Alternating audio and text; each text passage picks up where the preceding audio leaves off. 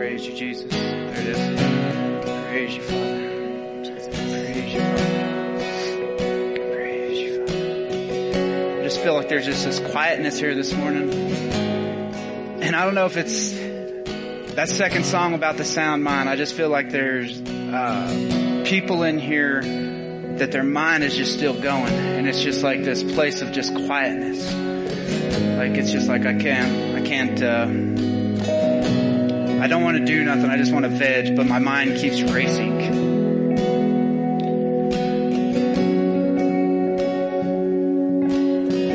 And then that third song where this last part that Kirsty was singing, who can stop the Lord? So if that's you and you have this mind racing, this mind boggling, like with me, like this whole week was just like piled up. Like this storm and everything just like made me have to do more things trying to prepare for this and like over the top of my other stuff. And if it's even that, who can stop the Lord Almighty from just taking it all from you? Amen. So right now I just want you just to make a prophetic act of saying, putting your hands on your head and saying, Lord, I give it all to you. I give all these thoughts. I give all these racing thoughts. I give all my concerns to you.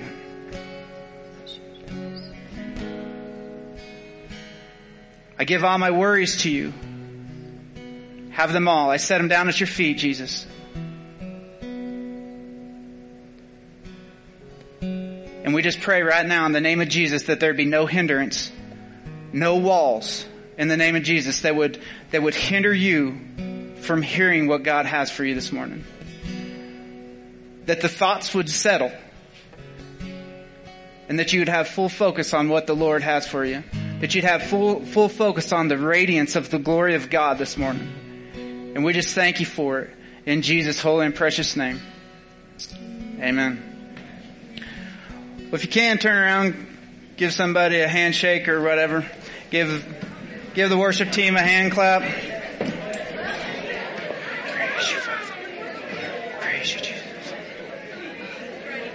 Thanks, guys. Praise you, Father. Praise you, Father. How's everybody doing this morning? I'm a little upset about this snow. Anybody else? I mean, God didn't ask me, like, if we could do this, you know what I mean? Like, I'm just not ready. I'm like me and Mana was talking cause I was hunting and, I was like, I don't even know if like these animals, like some of the animals like probably ain't even got the winter fur on because it went like tonight it's supposed to be 7 degrees. I even seen in one spot 4 degrees. Like who's ready for this? Like, I don't even, like, that's what I'm saying. I don't even know if the animals are. But anyways, if y'all don't know me, I'm C.W. Wegele. I've been going to the church here for, I don't even know. Normally I have this figured out in my head, but 19 years or something like that.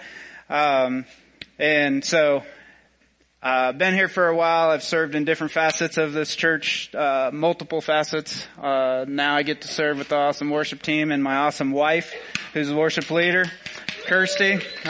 Where's she at? Oh, there she is. She's all ducking. I wasn't even going to embarrass her this morning. She's ducking over there.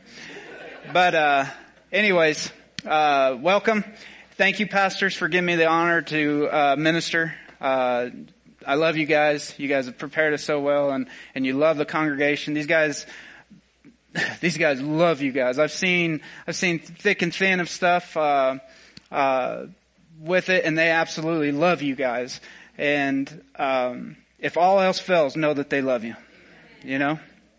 So anyways, I also, want to welcome Kingdom Ranch Ministries in Merced, California. Welcome.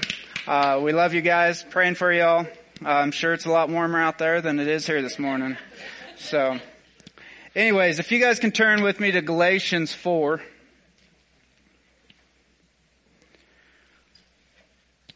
Here in Galatians, this is a letter from Paul going to the church of Galatia. I think that's how you say it.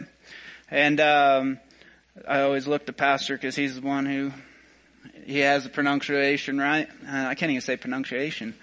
But anyways, he's like, yep, that's right. But anyways, in the church of Galatia, I read that it's not even like a specific church. Galatia was a region. And in that region, there was like legalists, a lot of legalists, and they would like, preach and tell the people that they had to return to different things, right?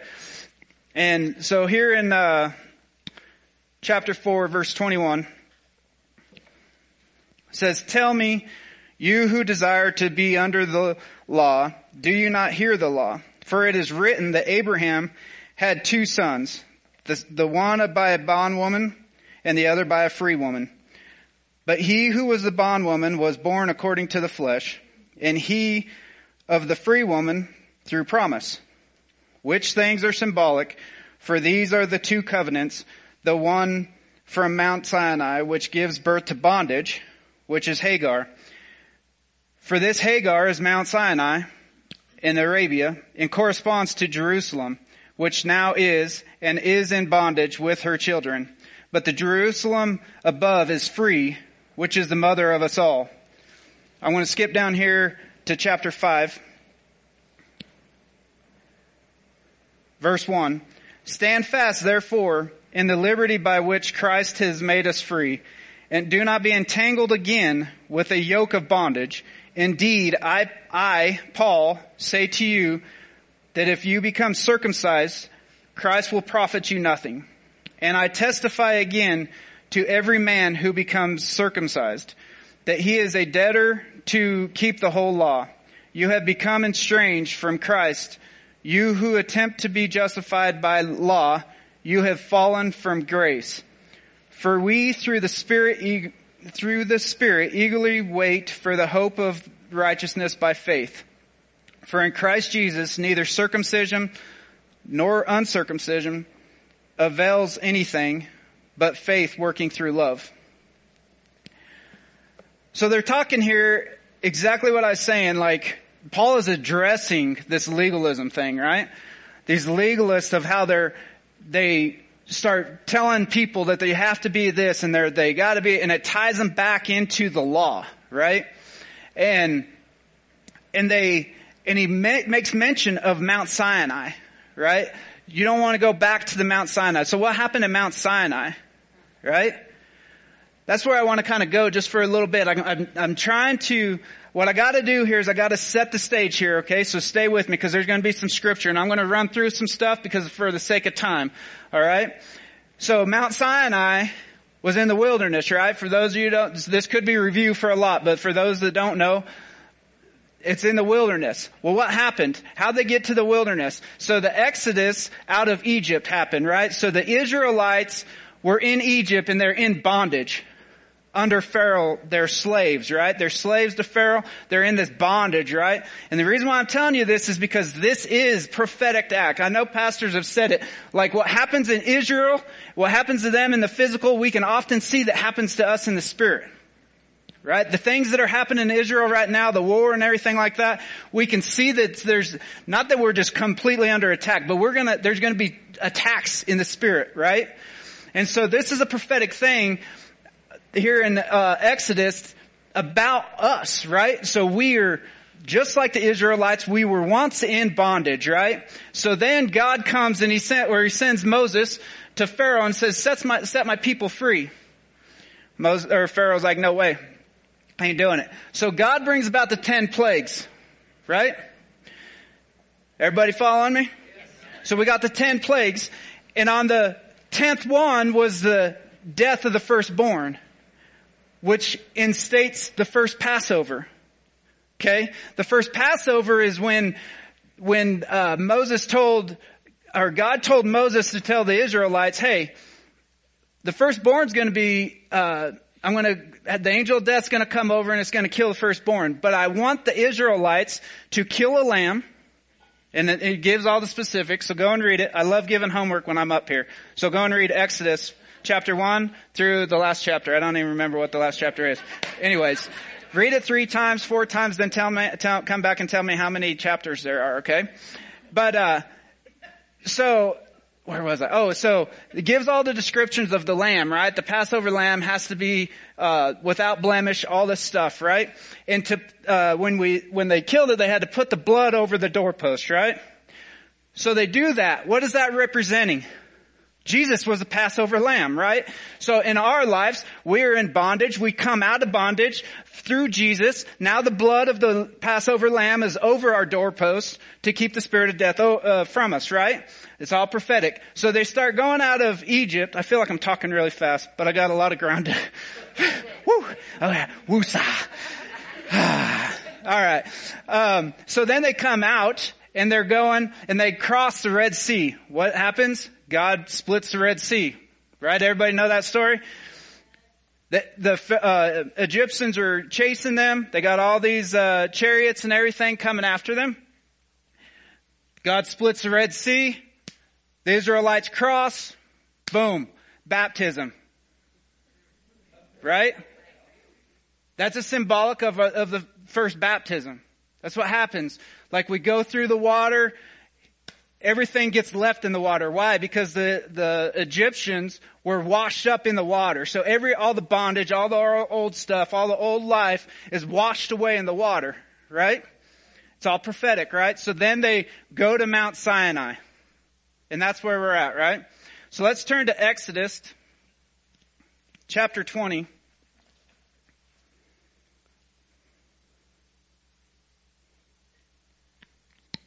I don't hear pages turning, so I'm going to take it that everybody's there. Verse 18. Did you hear that? Once I said that, the pages start turning. I think people are just like, hey. No, I'm just messing. So here in chapter 20, it's what we figured it was, right? The law, the 10 Commandments. Verse 1 starts, God's given the 10 Commandments. But we're going to start here in verse 18. Now all the people witnessed the thundering and lightning flashes, the sound of the trumpet, and the mountain smoking. And when the people saw it, they trembled and stood afar. Then they said to Moses, "You speak with us, and we will hear, but let not God speak with us, lest we die." And Moses said to the people, "Do not fear, for God has come to test you, and that his fear may be before you, so that you may not sin." So the people stood afar off, but Moses drew near the thick darkness where God was. So God had already spoke all the 10 Commandments when he come down there, and he spoke that, right? So he's speaking to the people. Then the Lord said to Moses, "Thus you shall say to the children of Israel, you have seen that I have talked with you from heaven," spoken directly to you, right? "You shall not make anything to be with me, gods of silver or gods of gold. You shall not make for yourselves. An altar of earth you shall make for me, and you shall sacrifice on it your burnt offerings and your peace offerings, your sheep and your oxen. In every place where I record my name, I will come to you, and I will bless you." So he's sitting there and he's saying, he speaks to them, right? Directly to the people, not just through Moses. Then the people get scared, and they're like, "Please, talk to Moses, blah, blah, blah, lest we die. Like, we don't want that. We don't want you to be, come any closer to us." So they're almost like putting a stiff arm to God, right? But then God says, "Hey, if you do this and make a place for me, I will come to you and I will bless you." Right? Let's turn to chapter 32.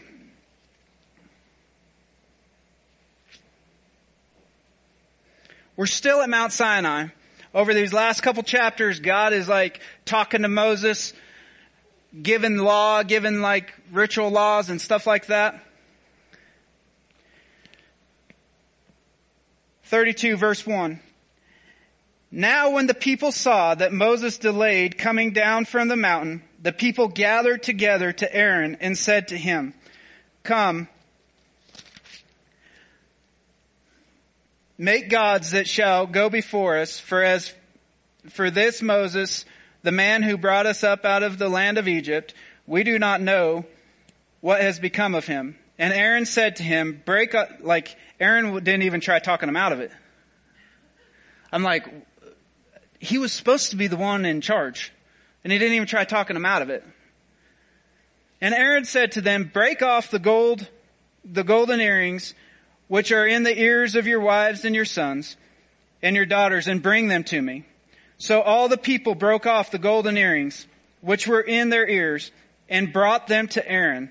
And he received the gold from their hand, and he fashioned it with an engraving tool, and made a molded calf. Then they said, this is your God, O Israel, that brought you out of the land of Egypt. So when Aaron saw it, he built an altar before it. And Aaron made a proclamation and said, tomorrow is a feast to the Lord. Then they rose early on the next day, offered burnt offerings, and brought peace offerings. And the people sat down to eat and drink, and rose up to play. And the Lord said to Moses, go get down, for your people whom you brought out of the land of Egypt have corrupted themselves. So when things started taking a little bit too long, they said, hey, we need a God that we can worship. And Aaron's like, yeah, no problem there. Like, I'll fix that.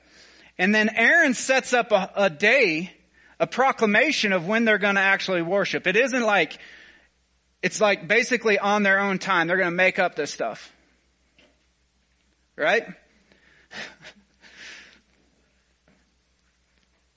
And there's no arguments from the leaders. So this is after salvation. They've come out of the land of Egypt. They come out of that bondage. They come out, they're saved. They've been baptized. And they're starting to learn the ways of God.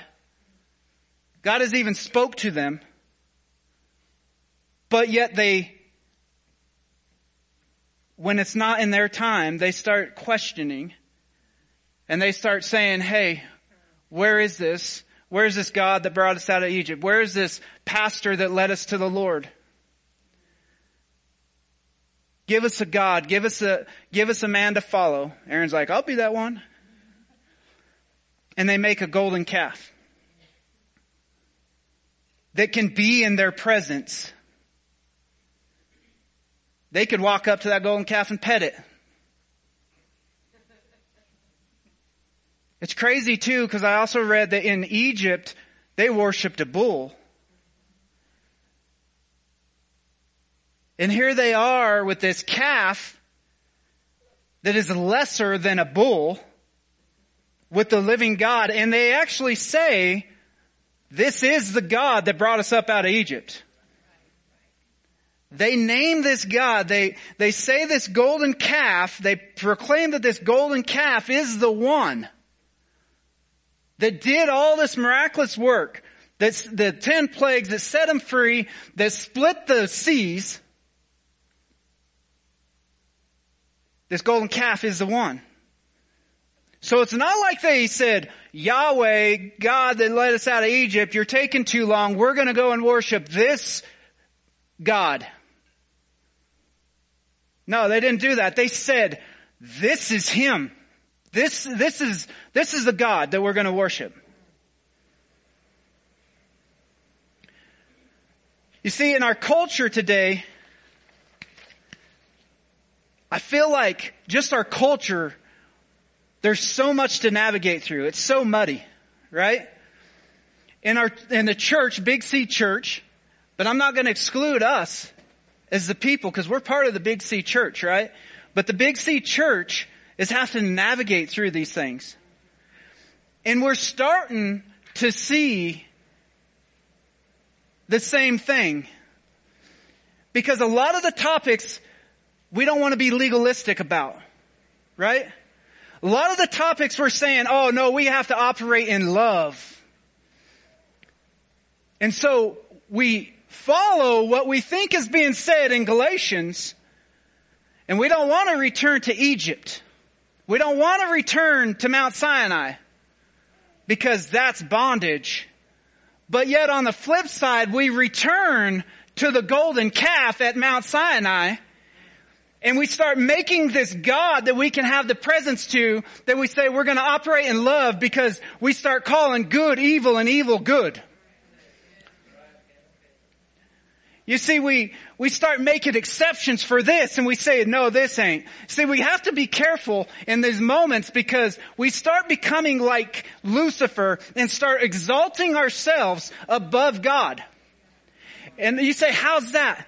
Well, we start saying what's good and what's bad, instead of letting Him tell us what's good and what's bad.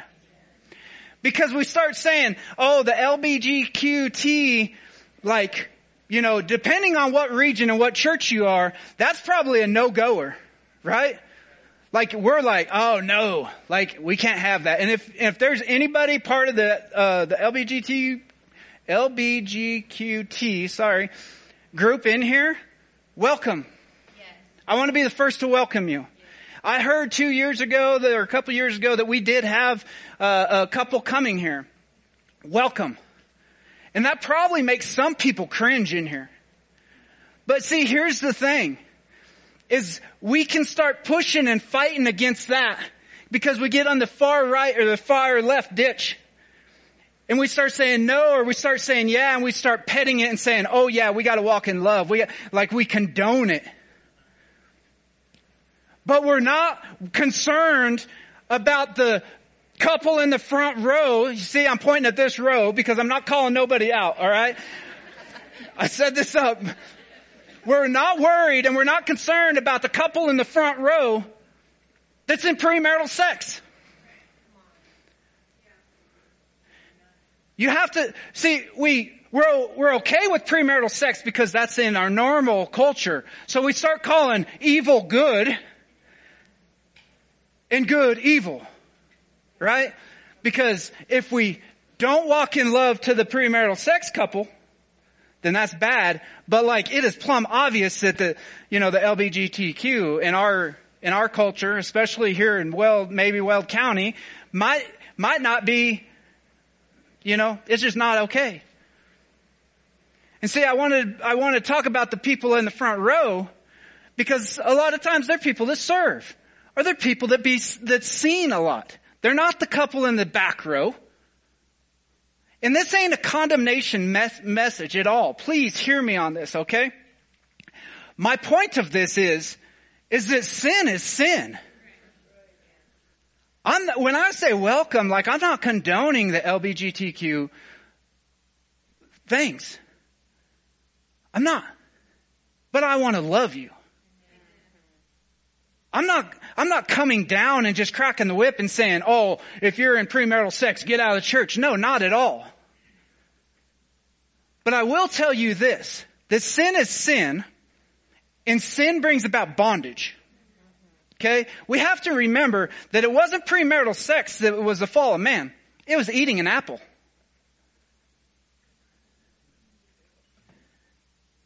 It was eating an apple.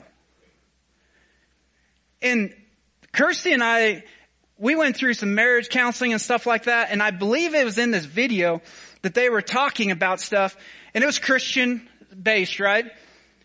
And they were given statistics of like breaching the wall, like of honoring your wife or speaking good or anything like that. And there was a statistic that talked about that high percentage of marriages that have premarital sex in it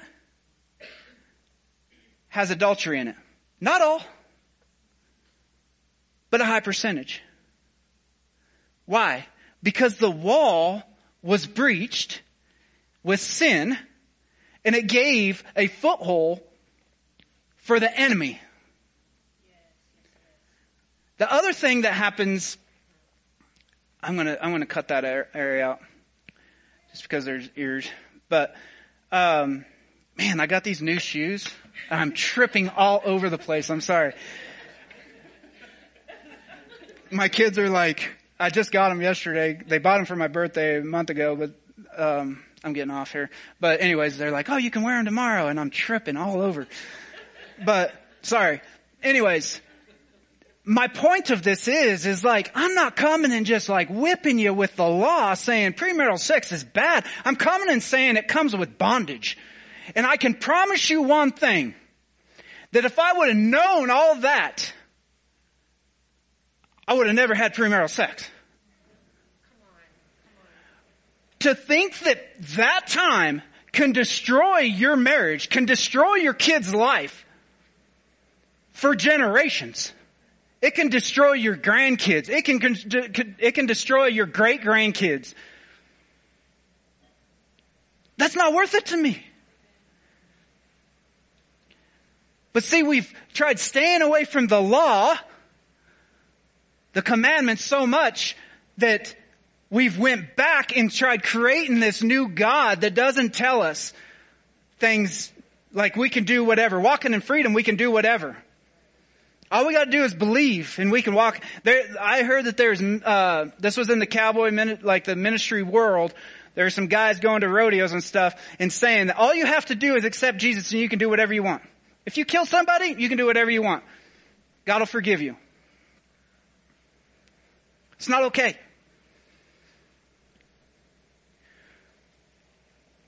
What about abortion? It's another major topic in our culture today. But all the while in the church, we're okay with the brothers and sisters that want to gossip and slander somebody. And we want to murder with our tongue. See, here's the thing, is when we start doing that, and I'm not saying like one mistake and boom, you're all of a sudden you're in bondage. This is how I feel like God showed me that when you're walking with God, you're walking in this grace, right? And if you mess up, it goes like this, and there's almost like a elastic band that kind of starts keeping you. And when you start doing it, you should feel resistance. And that's the Holy Spirit guiding you, right? So you start doing it. Well, you do it again, and you're not taking to the resistance. And pretty soon, you take hold of the accuser and you say, yes, I'm in agreement with you. And you start becoming an accuser of the brethren. And then you grow this critical spirit. And this critical spirit starts making it to where you're not happy about nothing.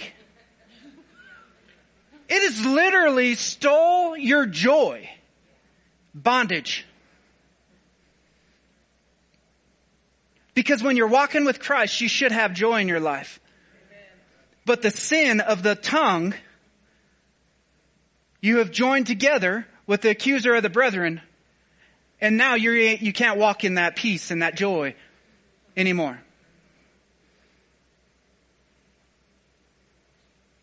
See, in the abortion, like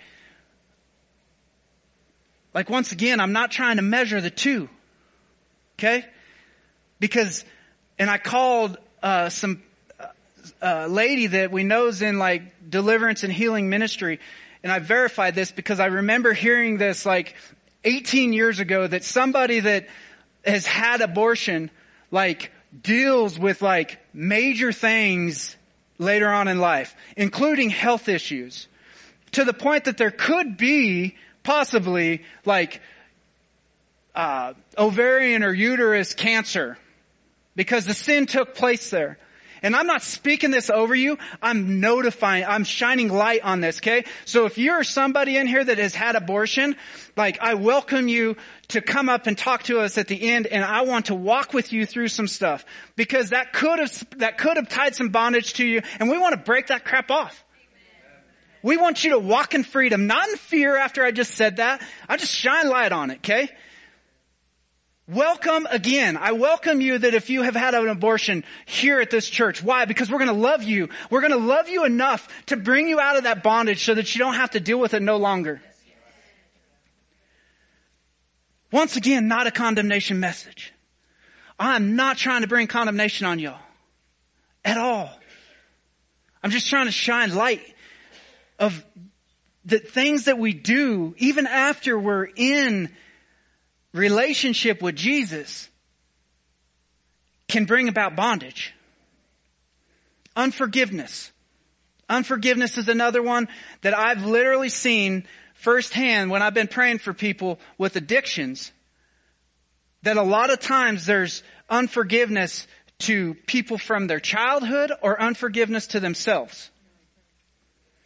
And you say, well, you don't know what they did. Yeah, but Jesus does. And Jesus forgave them too. How do you do that? I don't know. Talk to Jesus. There's some situations where I'm just like, even honoring your father and mother. I don't know how to do that sometimes. Have the Lord guide you in that. Like, I don't even want to pretend that I can put myself into your place. But I know one thing, that He knows. And that if you stay, and I also know that if you stay in that unforgiveness, it brings about bondage. It brings about crap. And Jesus come to set the captives free. And so how do you get free? Him.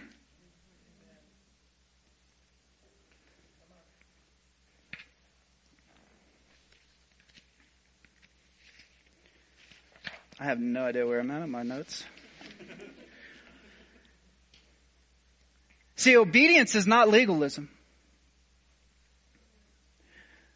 Doing what God has told us to do is not legalism. It's not being legalistic. We have to understand what that scripture in Galatians was actually talking about. It was talking about being justified by the law. See, we're not justified by the law. We're justified by Jesus. We're justified by the blood of Christ. And we're just being obedient. That's not legalistic.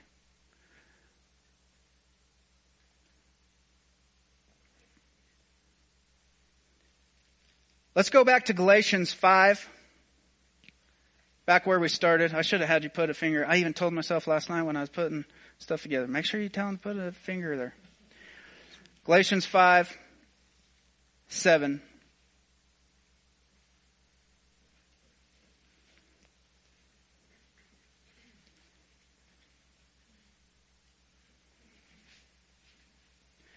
going to start here. You ran well, who hindered you from obeying the truth. This persuasion does not come from him who calls you. A little leaven leavens the whole lump. I have confidence in you, in the Lord, that you will have no other mind, but he who troubles you shall bear his judgment, whoever he is. And I, brethren, if I still preach circumcision, why do I still suffer persecution? Then the offense of the cross has ceased. I could wish that those who troubled you would even cut themselves off. And he's still talking about those talking like those legalists talking about how you're justified through the law. We have to understand that. For you, brethren, have been called to liberty, only do not use liberty as an opportunity for the flesh, but through love serve one another. For all the law is fulfilled in one word, even in this, you shall love your neighbor as yourself. But if you bite and devour one another, beware lest you consume by one another. I say then, walk in the Spirit, and you shall not fulfill the lust of the flesh. For the flesh lust against the Spirit, and the Spirit against the flesh, and these are contrary, so that you do not do the things that you wish. But if you are led by the Spirit, you are not under the law. Now the works of the flesh are evident, which are adultery, fornication, uncleanness, lewdness, idolatry, sorcery, hatred, contentions, jealousies, outbursts of wrath, selfish ambitions, dissensions, heresies, envy, murderers, drunkenness, revelries, and the like, in which I tell you beforehand, just as I also told you in times past, that those who practice such things will not inherit the kingdom of God. So he says back there in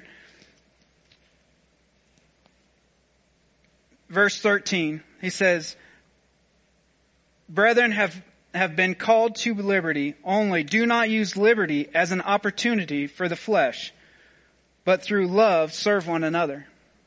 So even Paul is saying this. Saying what I'm saying. That like, he's addressing the being justified by the law. Not saying that we can just run about and choose what we want to do.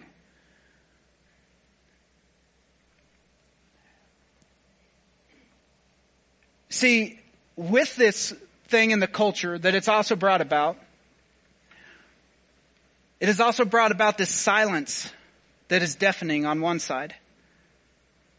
Because nobody wants to talk about any of it. Like the church, not our church, some people, like some of us, I've been quiet, I'll admit I've been one of these, alright? Have been quiet and not saying nothing because we don't want to step on somebody's toes. Right? All the while, they have the enemy screaming in their other ear of what to do. I don't want to get into political parties, but we got one political party that is not scared for riots, that is not scared for protest, and to say what they want to say, and to try getting what they want through riots and burning down buildings and all this stuff. But then the other political side is just real quiet. Real quiet. And that's the same with the church. Is we're trying to walk in love, but we're actually not walking in love. It has this mask and this costume of love because we're saying, oh, we don't want to, like, everybody's on their own journey. That's even something that I've heard. Everybody's on their own journey, like, I let God take care of that. God oftentimes tells us to take care of stuff. And I'm not saying come and crack the whip on somebody, right? I'm not saying that at all. I'm saying we got to be walking in love. I'm saying we got to be walking with them, right? It's not that we're going to go out on the streets and we're going to start ministering the gospel and we're going to start telling everybody that, hey, if you're in sin, you're in bondage, blah, blah, blah, blah, blah. What I am saying is like when you start getting into relationships, you should have relationships that you're able to start speaking into people's lives.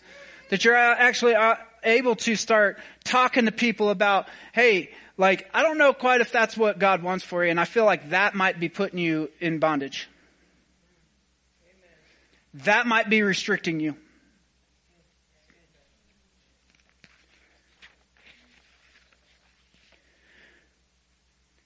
See, we need to start operating in love, but operating in love, we have to start doing things because of love. See, we start talking to our friends. We start talking in those relationships to the ones that we love in love because we love. We love them so much that we're willing to risk that friendship, risk them getting upset. But I'm going to love you so much because I do not want to see your marriage fail. When you two, I believe that you're probably getting married. I mean, you guys have been together for 7 years and you're in this premarital sex, blah, blah, blah, blah, blah. I want you to get married now. Well, we got this beautiful wedding. I'm telling you, the beautiful wedding is not worth waiting for in order to have what it could bring about in your marriage.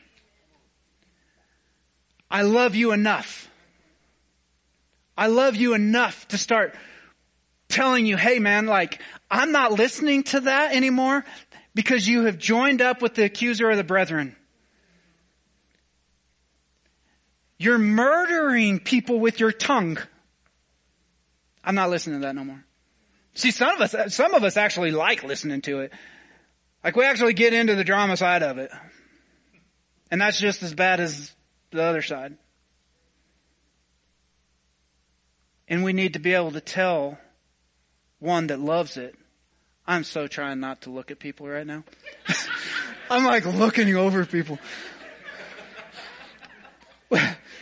We need to be able to love people enough to say, hey, I know that it like might be neat knowing all the things and ins and outs of stuff, but like honestly, that's holding you in bondage. You know what I mean?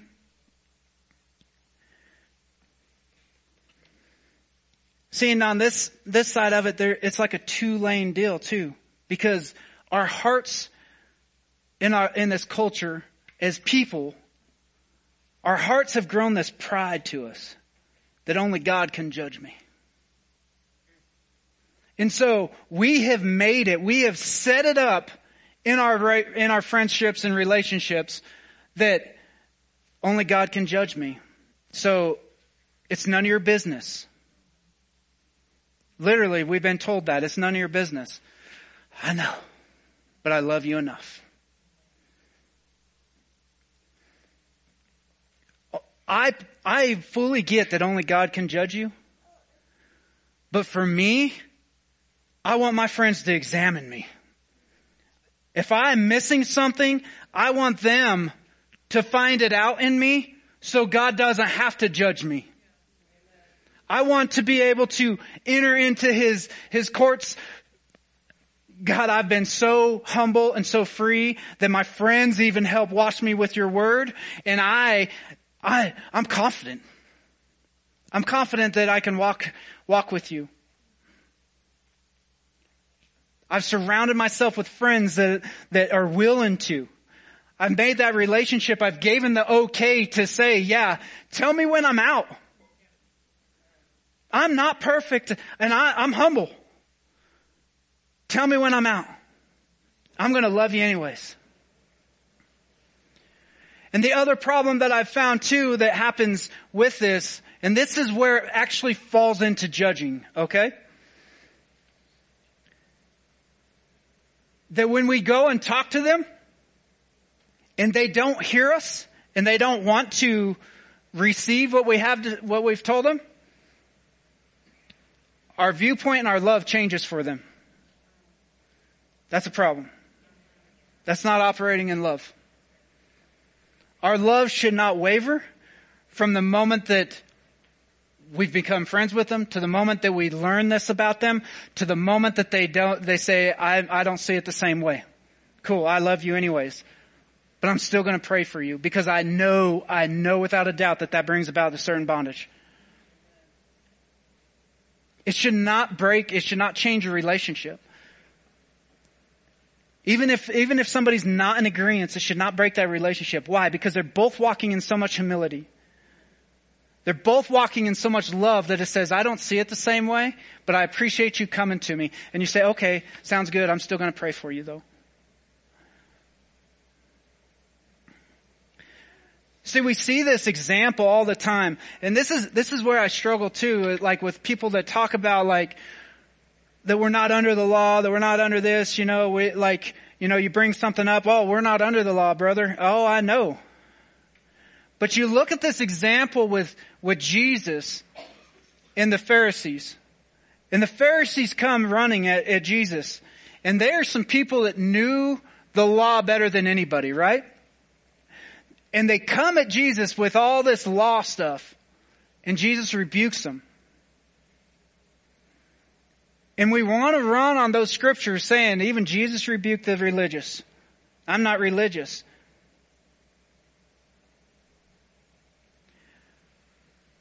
But yet Jesus would tell people like the centurion that come to him and said, what's it take to go to heaven? And he says, this, this, and this. He listed off the law. Right? And he says, oh, Lord, I've done all that. And he says, well, go home and sell all your riches. And the centurion left, upset. Why? Because there was something higher. There was an idol in his life that was higher than God himself. So how can we use Jesus as the example of rebuking religious, but yet he literally did the same thing in words? But the difference was the Pharisees didn't have the presence of God. The Pharisees didn't have the Spirit of the Lord guiding them in love. When the most loving man was operating with the Spirit of God, which is love. See, when we're in His presence, we move and operate in those things. He speaks to us and we respond. I just about forgot this. I want to read this to you real quick. This is out of a Nazarite book, so that please note this is not scripture, okay? If the most important thing was a discipled lifestyle, I better tell you what it's out of. Nazarite DNA. So a Nazarite is like in the Old Testament is like one that was set apart. They would do like the extreme things, like Samson, like wouldn't shave his head or anything like that. A Nazarite was like set apart extremely for God. And this book is called Nazarite DNA. This is a quote that Mike Bickle wrote. If the most important thing was a discipled lifestyle, or a disciplined lifestyle, then surely the Pharisees would be our role models. They knew the scriptures better than anyone, and they rigorously kept the law, yet their hearts were aloof toward God and toward people. Discipline neither has the power nor the ability to satisfy the human heart. The human heart is made alive by romance, intimacy, and mystery, and is fueled by passion and adventure. If we substitute these with discipline, we will end up with a hard, cold, wanting heart of a Pharisee. When discipline replaces the place of love and intimacy, the only time we feel loved is when we think we are living up to God's standards. When we fail, we'll believe that we are no longer loved. The consecration and discipline of the Nazarite must spring forth from the feeling of the Spirit and the fire of God's jealousy on a human life, or on a human heart. So it's out of relationship that comes, right? In Matthew 22, 37 through 39, Jesus said to him, "You shall love the Lord your God with all your heart, with all your soul, and with all your mind." See, he said, these are the two commandments that you must follow. All the other commandments are summed up in these two.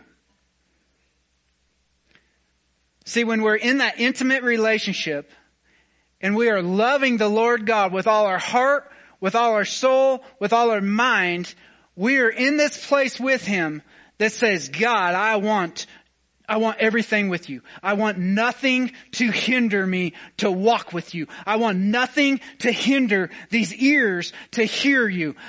Just tell me what. And He says, okay, I want you to give up this. And you say, yes, Lord, I will. Why? We were pursuing righteousness. How are we righteous? Through the blood of Christ. But we are yet pursuing a righteous walk with Him in our lives, that it will bring about us just passionately pursuing Him. Not from the letter of the law, but there is scripture that guides us in that too. We can't think that everything in the Bible is the letter of the law. Because obeying God is not legalism, right? So we have to be pursuing Him in the first commandment. Love your God with all your heart, soul, and mind. And that it will keep you in that place. And then the second one, you shall love your neighbor as yourself. Love your neighbor as yourself. We should be walking in love to our neighbors, right? Does that mean like, oh, brother, you do what you want, like I don't want to I don't want to step on your toes.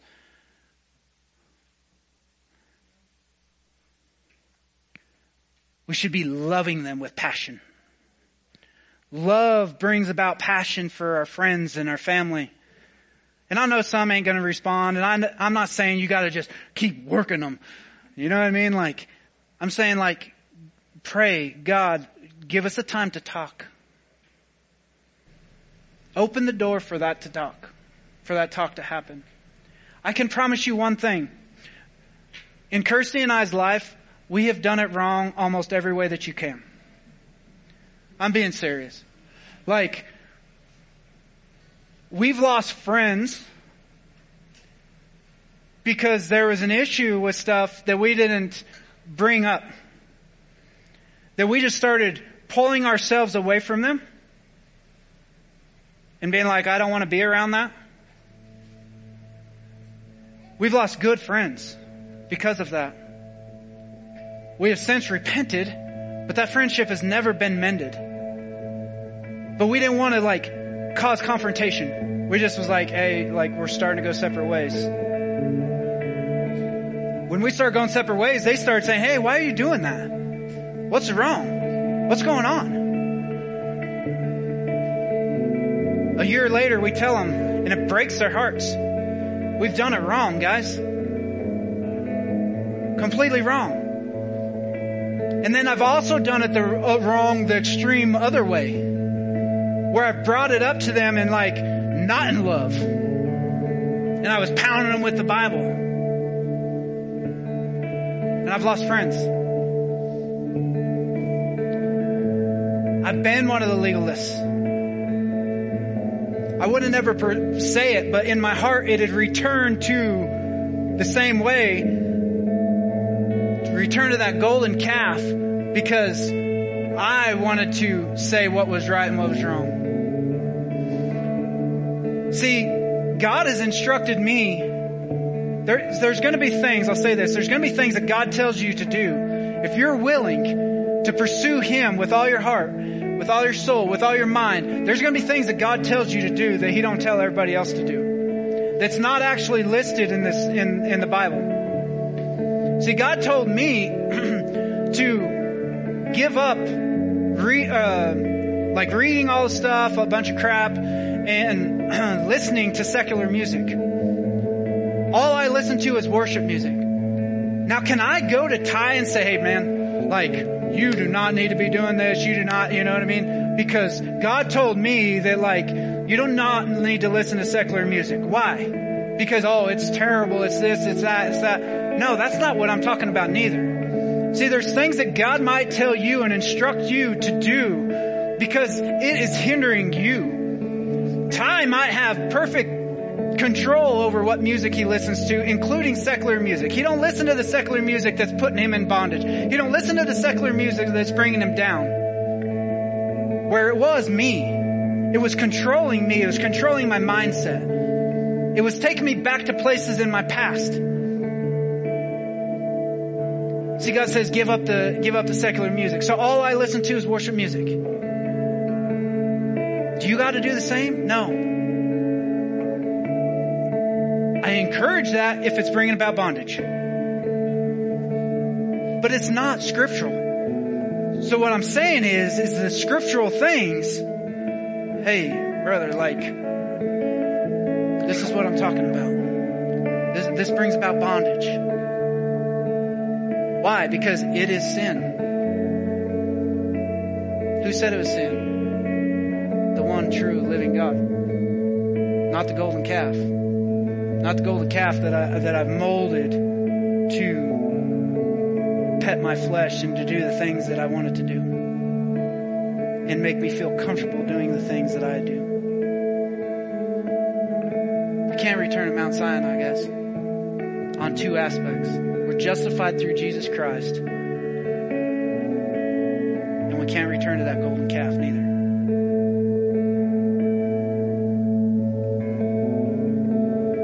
We have to operate in love. Loving Him with all our heart, soul, and mind. And loving our neighbor as we love ourselves. And if we love ourselves, that's I don't even get time. But that's a whole other thing. We need to be loving ourselves so that we can love others. And if you don't love yourself, that's bondage. You have to forgive yourself.